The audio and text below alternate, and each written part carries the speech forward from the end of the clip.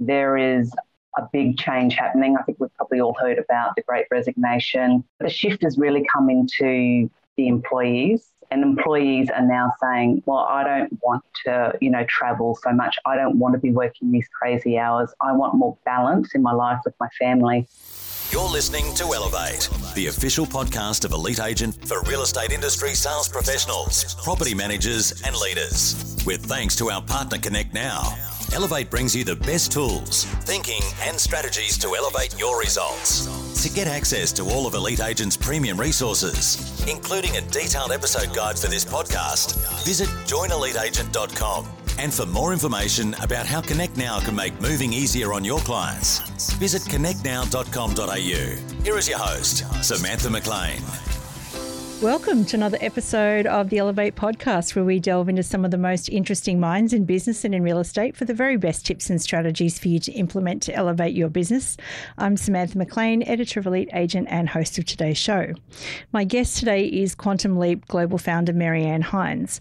With over 20 years corporate experience and a Bachelor of Behaviour Studies in Psychology, she's also a certified psychological safety trainer. So Marianne, welcome to the show. Thank you very much. That's quite a mouthful there. I know, right? But, there's some really interesting stuff there. And I mean, before we get started on the psychological safety stuff, which is why you're here, I should mention to everyone that you and I go back a fair way. And we met at PwC back, it must be 10 years ago now. 2010, wasn't it? Maybe 2011. Yeah, I know. How time flies when you're having fun. Exactly. So before we get started on the reason that we're here today, which is to talk about psychological safety and how important that is and building high performance teams, I just want to dig into your recent real estate experiences, because you've just recently sold your grandma's house. Yes, we have. Yeah. So how was that experience? Because there were two agents that had gone and seen my grandmother quite regularly, or called her, so sort of stayed in touch. So we sort of had an idea. There was some trust built between my grandmother and also my auntie, so her daughters, and my mum as well. So it was relatively seamless. So how did you ultimately decide which one was going to get the listing? Well, one of them, unfortunately, right at the very end, I think my grandmother got sick and had to go to hospital. So I think he got a bit spooked and he sort of disappeared and never came back. So that one sort of made that decision pretty easy. But with the other real estate agent, there was a negotiation with the commission rate, and he was able to come to the party to sort of meet us halfway. And so I think it's because he had built trust, and also he was coming to the party with the negotiation, that we ultimately went with him as well, rather than going back out. I think if he hadn't negotiated, we would have gone out and for other quotes as well. Yeah, interesting. And so you ended up going to auction on the day that the floods sort of started happening. What was that experience like? Well, we didn't know what was going to happen because, thankfully my parents, who were up there as well, had a big Land Cruiser so they could get through a lot of the flooded roads. But the real estate agent and the auctioneer they were professionals about it, and they handled it. People that needed to be there were there or on the phone. So we ended up having, despite the crazy weather and the flooding, we had at least two bidders and people in the house. So it all went well and we got a great price for it. So we were happy. So back to our PwC days, that was at a very different corporate world to the one that you're trying to reimagine now with your new business. What's changed in the corporate and business world, and why do you think leaders need to reimagine the workplace? I think given the disruption that COVID has presented on a global scale, there is a big change happening. I think we've probably all heard about the Great Resignation, but the shift has really come into the employees, and employees are now saying, well, I don't want to, travel so much. I don't want to be working these crazy hours. I want more balance in my life with my family. So what's changing is that the employer has the upper hand, the command and control environment. doesn't work for people anymore. People want to go to work. They want to feel like they're able to become the best version of themselves, that they're able to contribute to something larger, develop, but also, help the business achieve their goals. And to do that, it requires like a leader that is inspirational and about collaboration and about the collective, and actually does genuinely care for the people. And I think we've probably all seen many a times throughout our career where we've had organisations that go, we're all about the people, but then as soon as something happens around, COVID hits or something, the first thing to go is people. And then the next, following week, they're talking about profits and things like that. So our focus at Quantum Leap Global is that you can have profitable organisations, but not at the expense of people. So it's really about people, planet, profit, and leaders play a critical role in that when they're being of service rather than what's in it for me. Yeah, it's really interesting what you're just talking about there with the Great Resignation. I think even if it's not resignation, it feels like it's realization, like it's the great realization out there, even if you can't resign. What are some of the other things that you think make a great leader in today's environment?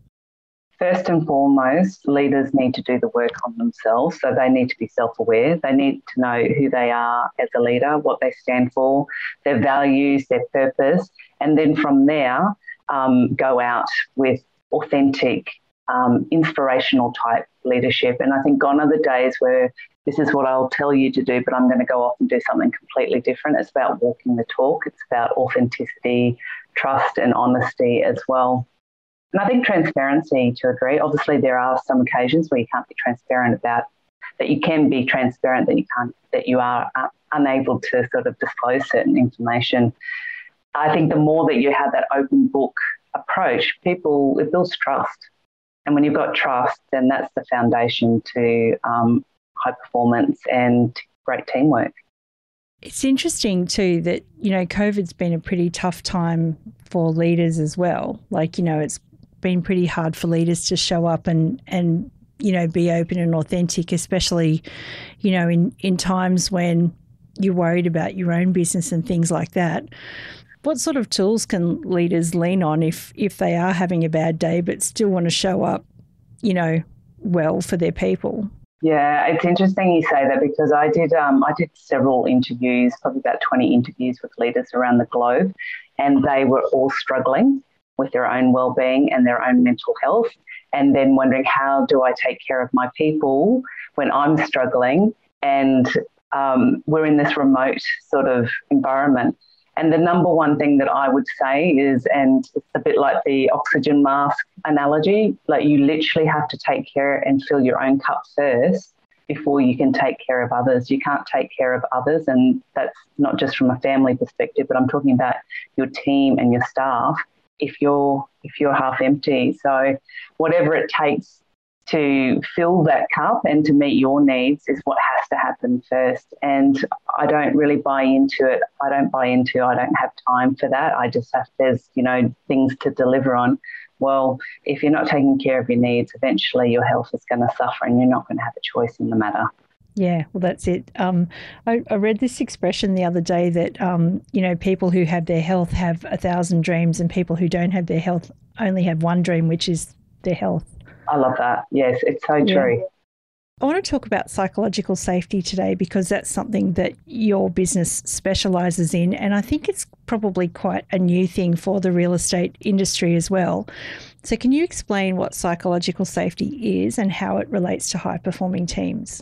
So psychological safety is when people, and I will say all people, meaning not just the dominant culture, all people of all levels in all different roles are able to show up to work as their authentic selves and use their voice and their different perspectives and contribute without fear of being blamed, shamed, ostracised, silenced, or, maybe miss a promotion because they challenged the status quo.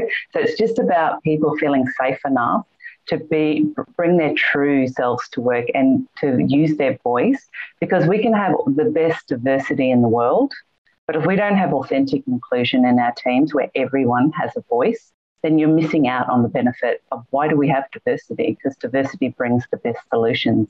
We need different thinking. We need different cultures and backgrounds to come up with new ways of doing things, particularly in a VUCA world.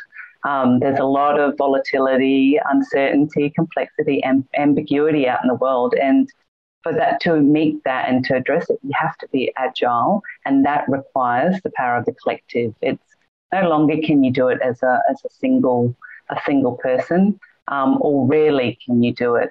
The biggest success is when you've got the collective working for you, and foundational to that is psychological safety. So we're not just talking about, having a great diversity policy here. We're actually talking about allowing everybody to show up and have a voice. Some people might find that concept really scary. Yes, and I would argue that they find that scary because there is a lack of psychological safety.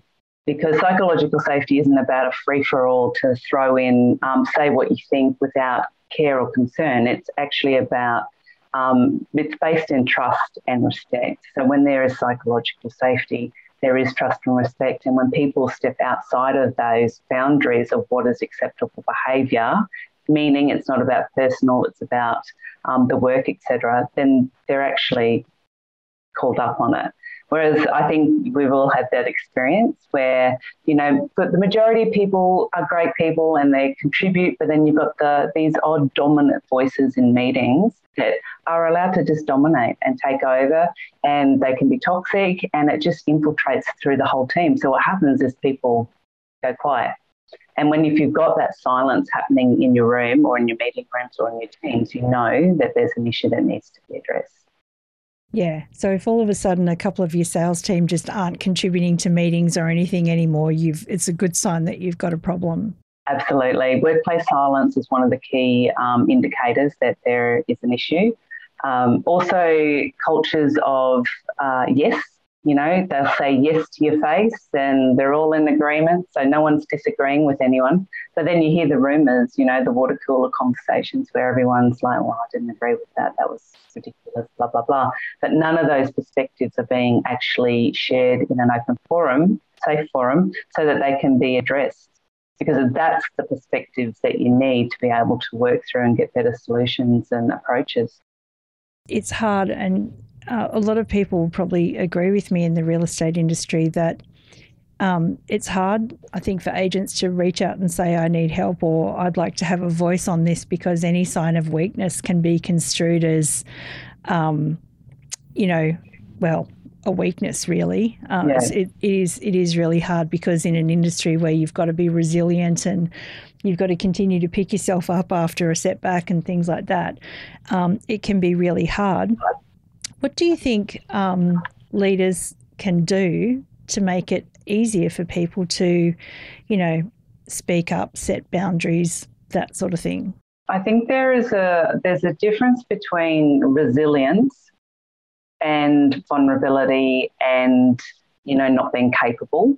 And so I think that's the real, vulnerability is a strength-based action, and it's up to the leaders to actually demonstrate that and exhibit what that looks like. And it's not about, starting crying in meetings and all of this sort of stuff. It's actually just about to say, last week I had a really tough week. I struggled with this client and this is what I was facing, and I actually don't know what to do. Anyone got any ideas? So it's actually saying, well, this is what's happening to me. I'm human. We all go through stuff. Anyone got any ideas? And then inviting in different perspectives. But then I think the key part is to actually receive it and not get defensive about it. So as leaders, it's our role to role model what that looks like. And resilience, I think most real estate agents would have a lot of resilience, and so I think that's one thing that I'm pretty sure you guys have got in spades. But then it's the vulnerability part, because when you have to pretend everything's fantastic all the time, it's actually just not realistic, because we're humans and we all have life experiences and we all have peaks and troughs and ups and downs of when, things are going well and things aren't. But how much better is it when you're actually working together and problem sharing and solving together? Because I can guarantee you, whatever you're going through, someone else is going through the exact same thing. And when you speak up and share, they will go, so glad you said something, because now I wanted to talk about this. it just opens the way. Vulnerability opens the way for others to share as well. I just want to say this is important too, because you've done some studies which actually show that psychological safety impacts performance, not just of the individual, but the whole team. To what extent is that the case? There's been heaps of studies done on this. So if we look back at the work of, like back from the mid-1960s, it has been studied. But then in the mid-90s, Professor Amy Edmondson did decades worth of study on it and really popularised the term psychological safety.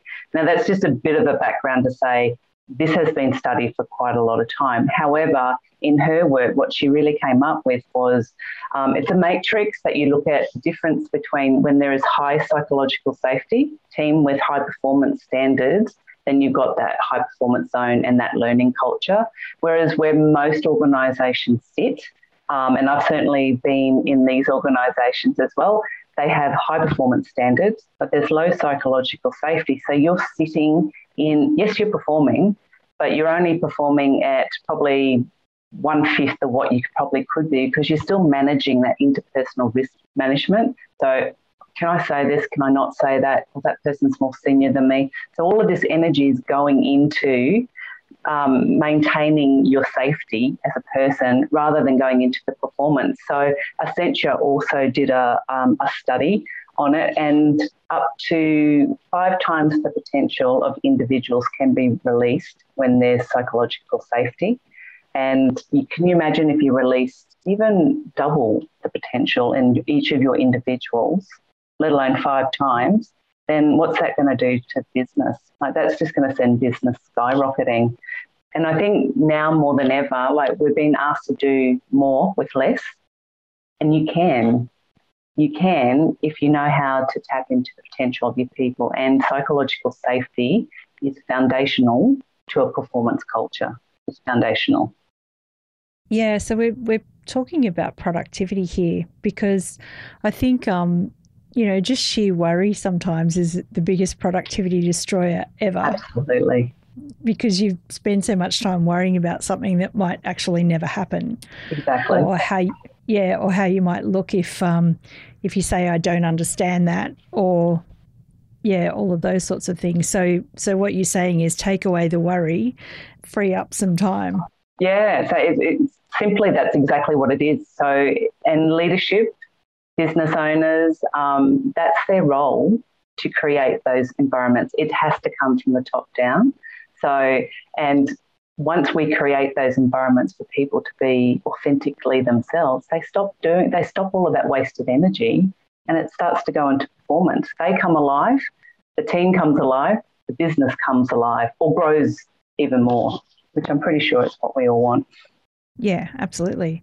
So if I'm a leader and I'm sitting here listening to this and I'm thinking, I've got someone here who's saying yes to me all the time, and I've got someone who's gone quiet on me and won't talk to me, what are some of the things that I could possibly do with those individuals to turn it around? I would first of all look at the behaviours of yourself as the leader of the organisation and just become very conscious of the language and the behaviours that you're using. So are you inviting participation? So sharing what's going on and then inviting feedback, and then authentically receiving the feedback. Because sometimes we hear things that we don't like and we may get triggered, but that's part of the self-development work to go, okay, I've been triggered here personally, but that's actually about my own healing, not about the situation. And then once you've set up the environment, then I would be having the conversations, first of all, one-on-one, just to say what's going on, where are you at, and then connecting. Because I think that one-on-one connection, you can't skip if you want to create high-performing teams, because you need to understand what drives individuals. They might have something going on in their personal life that you're unaware of. So having that understanding of the whole person rather than just the performance person. So I think in a lot of business, we like to deal with the performance side of people, but when it gets into the people side, the messy side, we want to send that off to, employee assistant programs or maybe HR, and they're great departments. However, what it says to the employees that, well, when it's messy, go over here. I just want your performance self. So how am I going to get you back to performance? Which just sends a message, okay, I'm just a number. I'm just here to perform. So what you're saying here is that the one-on-ones is crucial. Yeah, absolutely. And I mean, obviously, when you're in a very large organisation, one-on-ones, like a CEO to one-on-one with everyone's not possible, but there will always be people managers, I would hope, for the larger numbers. So I think understanding uniqueness of individuals, because we all have different drivers and motivators, and understanding that, and then what are their skills and capabilities, and aligning the work to that where possible. It's not always going to be perfect, but a lot of times leaders that I've spoken to, I'm like, well, what motivates them? And they're like, well, I don't know. And I said, well, have you had a conversation? That's all it takes. It's like a conversation to get to know the individual beyond just what your needs are. And obviously it might be tricky to get people to open up to you. Like, I know myself, conducting interviews like this on the podcast and stuff, sometimes it can be really hard to get people to open up. What sort of questions would you ask someone in a one-on-one if you suspected that they weren't feeling safe in the workplace, or to get them to talk about what's going on for them? I think you'd have to lead with the vulnerability yourself, just to say, and not assume what's happening with them. So to say, I'm sensing, or I'm observing these type of behaviours. Is there something going on? And then also giving them an out, saying, if you're not comfortable talking about it, I just want you to know I'm here. And if you need additional support, what is it? But trust isn't given like that. It takes time to build trust. And if there's been a history of actions or things that have been happening that have destroyed trust, then you can't just expect a one-off conversation to build the trust again. It's going to take some time. But the only way I personally would recommend regular communication. But if you suspect there is like something that they need more additional support, then that is where EAPs and those sort of programs, employee assisted programs, in case people don't know the acronym, come in handy. Yeah. Let's just say everything's great in your office, like you've got a great learning environment and, and a great culture and things like that. What are some tips on maintaining that?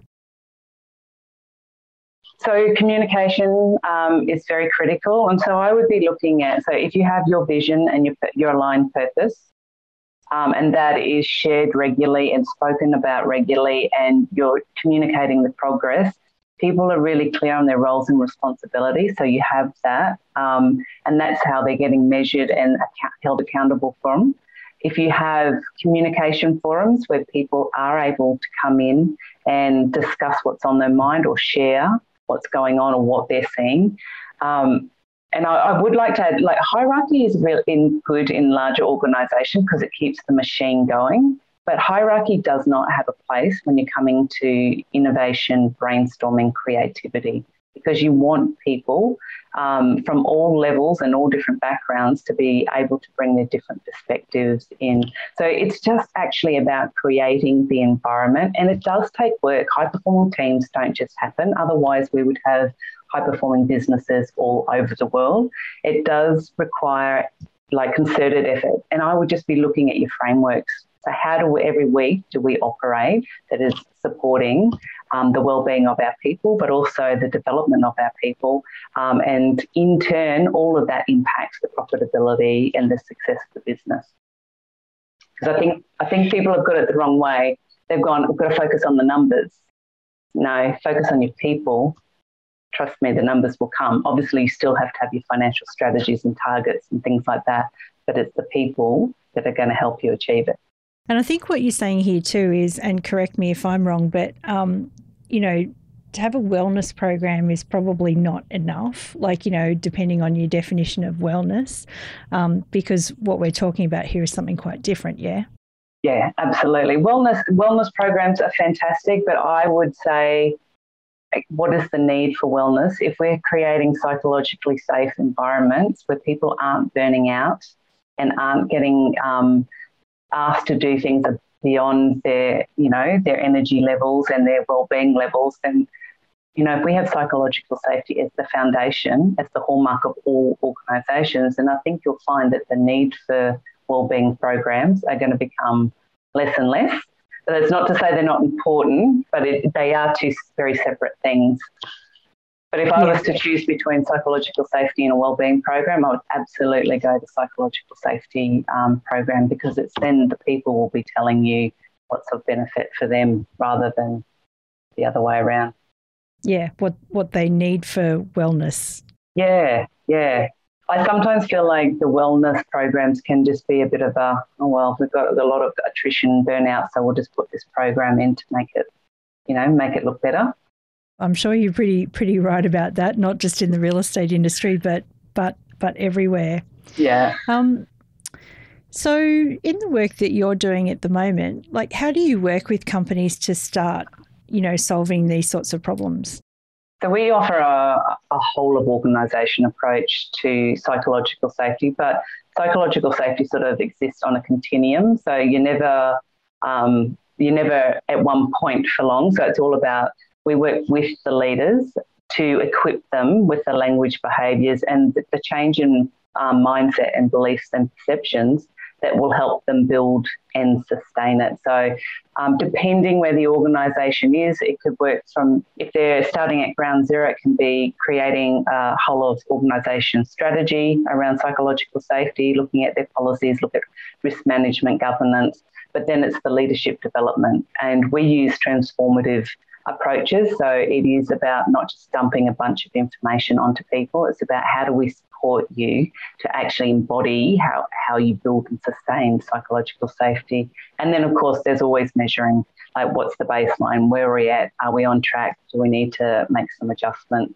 So depending where the organisation's at, as to what will be. So it's a bespoke approach. We'll leave some links in the show notes so that people can maybe get in touch with you if they're keen on learning more. Another question I always like to ask on these podcast episodes is are there any books out there that are your favourites where you've kind of learnt a lot from that you'd also like to leave as a bit of a hint as well? Oh, I love reading, and I've got so many.